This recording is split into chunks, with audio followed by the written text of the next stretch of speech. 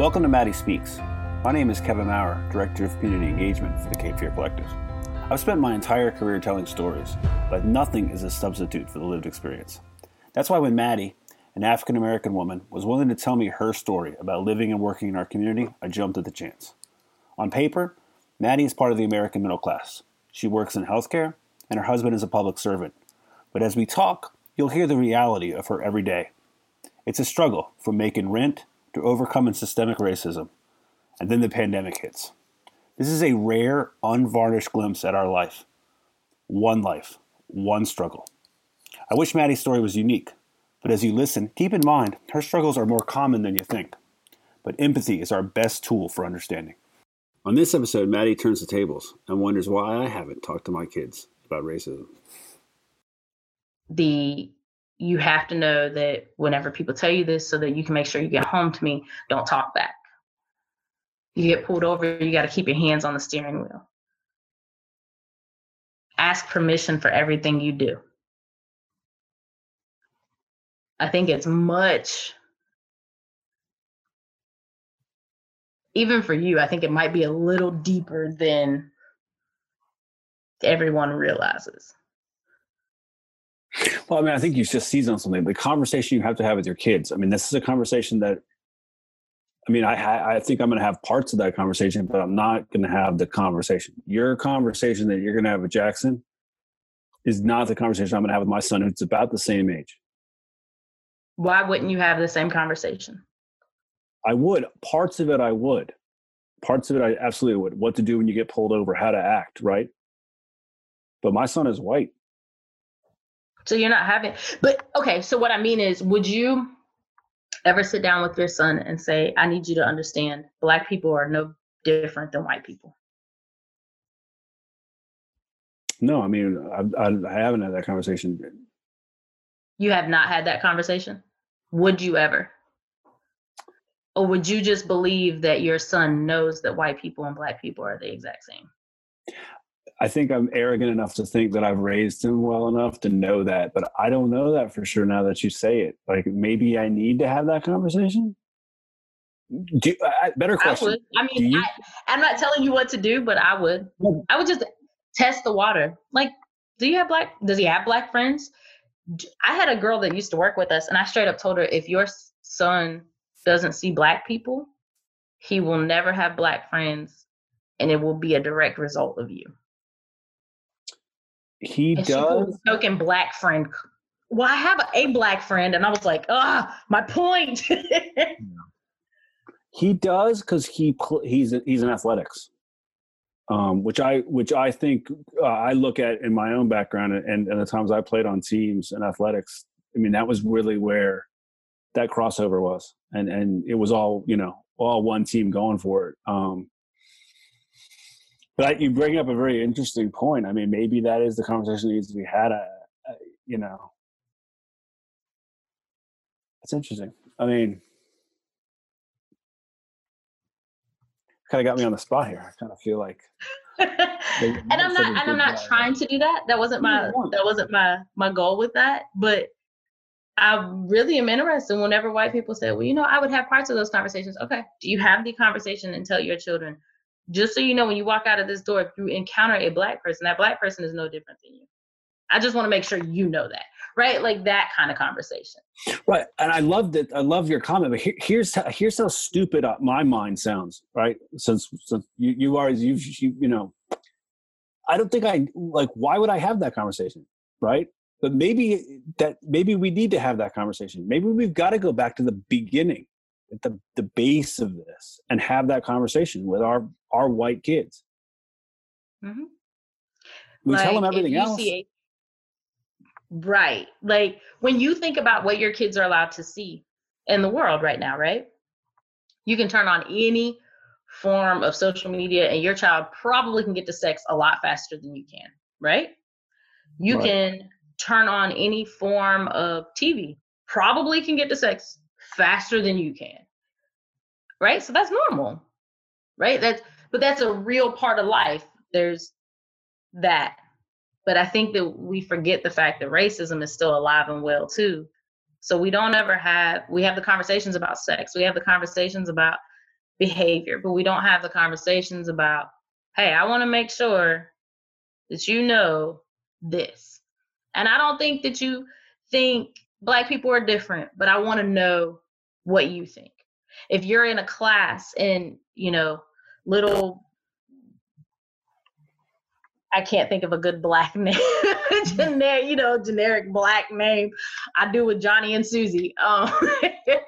But if they're doing the same thing as the white kids, but the teacher only calls them out consistently, do you notice that? Do you notice if your Black friends have to act different? Those kind of conversations are the ones that are the tough conversations for white people. But it's normal for Black people to have these kind of conversations because we have to. I'm going to have that conversation. I'm going to report back because you've opened up my eyes now that, man, I need to have this conversation because I don't know if, I'd like to be arrogant enough to think that my actions and the way he sees the work I do and the things I've done should be enough, but maybe that isn't enough. And you have to think, he goes to Roland Grice, right? He does. So it's not like going to Williston, right? No. Like you don't have Black culture in your face day in and day out, right? In Roland Grice, you're likely to not have as high of an encounter. Mm-hmm. No, you're absolutely right. I've taken, like I said, I think this is a blind spot that maybe I just need to be explicit about. It's so much of what we do when we raise our kids, we're explicit about what the standard is and how they need to act and where,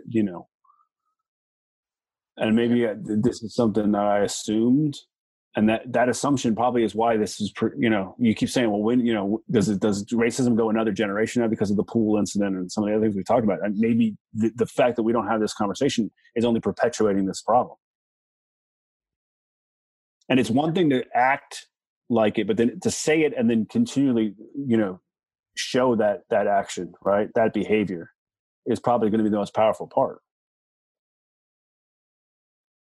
Yep. Dang, this is good.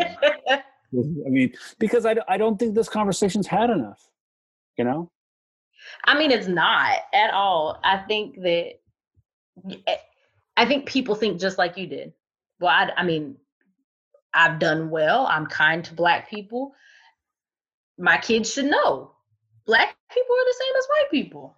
But then whenever your son goes to school and little Johnny comes along and little Johnny don't like Black people, your son may have some influences that aren't even intentional. Like he's not even intentionally trying to get that, but it happens, right? So I think that what happens, we reinforce so much as parents, and sometimes we don't reinforce everything. No, you're absolutely right. I'm going back over my head. Like we were out last week. I don't know. Like I said, I think my assumptions are what's faulty. I think the fact that he's been out with me doing some of the work I do, and seen it, I thought that would be enough, but I don't think it is. And I'm not sure if maybe when it goes what he sees and what I see. They're obviously two different things, and he may be taking different assumptions or making different inferences to it than what I. Whereas you realize you're making an impact, he might just think you're working. Right, or he may see the impact differently, right? Mm-hmm. Like what I don't want him to see is that I'm just trying to do my little part, and I'm I don't want him to think I'm saving anyone. I don't want to change that narrative can get really skewed where he thinks that the only way this world works is if we come in and to some of these predominantly African American neighborhoods and we're saving the day, and that's the farthest thing from the truth. Right. Which that's what scares me now. Now that I go back over it, I'm like, shoot, did he get the wrong idea here? Because that's not what this is, and that was never any of my intention. Was in the work that I do is not that I'm not saving anyone. Yeah, and we've talked. You and I have talked about that. Yeah. Like I didn't, that was one of my bigger things. Like I need to make sure this guy doesn't think he's coming in on a white horse and gonna talk to a little Black girl and change her life. I didn't think, I didn't want it to be like that. Whereas as adults, we understand, right? Like, right. You understand, I understand. But I think kids, it's just so different. I think at some point, I think Black people we've always had to talk. If you get pulled over, whenever somebody approaches you, what you say, things like that, we've always had to talk. And I think now is just a time for white people to start having the same talk. And not necessarily the same talk, but the same talk. You need to have the talk of that everybody's the same. You're not better than anybody. Nobody's better than you. And I'm not saying that your son thinks like that. I'm just saying in general, like, this is the conversation that isn't had. Yeah, I don't think you're talking about my son, but you could be. And that's why we got to remedy this. And I think when we talk about this, I think one of the things that, you're trying very hard, right, to raise your kids to not be racist, to get over some of these systems, to be proud, to be themselves, right? And I think we need to do our part on this side. I mean, I need to sit down with my oldest and have that conversation, because if I have it and you have it, we can this mushrooms out. We may be able to make a systemic change here. Yeah, but we have to have the same conversation. I've even had the conversation with my mother. Like, really, Ahmaud Arbery happened, and I said, need you to kind of understand that just because you had a child with a Black man does not make you like understand Blackness. Like, we just had that conversation this past weekend. So, I mean, I think that I'm big on conversations. And I think this is just one area where people just have to start having the conversation. Okay, so we had the talk, or at least the best version I could muster. Cut me some slack. It was my first time doing it. Some good news. I don't think my son's a racist. He doesn't think someone is less than him because of their skin color, gender, sexual orientation, or beliefs. And he's not hanging out with racist friends. That's comforting, and no, I don't think he was lying to me. I don't think you gave him enough credit in the podcast, to be honest. He does get it. He understands the lessons I've tried to instill in him. He doesn't think I'm saving anyone, and I'm just doing my job at the Cape Fear Collective. He also doesn't think he can save anyone. Hell, the kid quoted Martin Luther King at some point, and it wasn't one of the greatest hits, man. It was a deep cut. But what struck me most from our conversation was just how innocent he was. Racism, sexism, any of the isms didn't make any sense to him. It sort of was against his whole worldview. My hope is he can keep that idea, but I'm skeptical. He'll be exposed to inequity. He'll be exposed to racism, and there's no getting around it. The key will be to keep that door open so that when he is exposed, he's got somewhere to go look for an explanation. I don't think we'll have this conversation once. I think we'll have it many times. And as he gets older and more exposed to the system, we'll have to revisit parts of it for sure. But at least he knows the door's open. The one thing I hope he always remembers is we're all in this together, that America's everyone. And if we work every day to live up to the ideals of freedom and equity, then we're making progress. It's going to take 1,000 little victories to change a system that started over 400 years ago. But after talking to my son, I think I've got a little spark of hope that it can be done.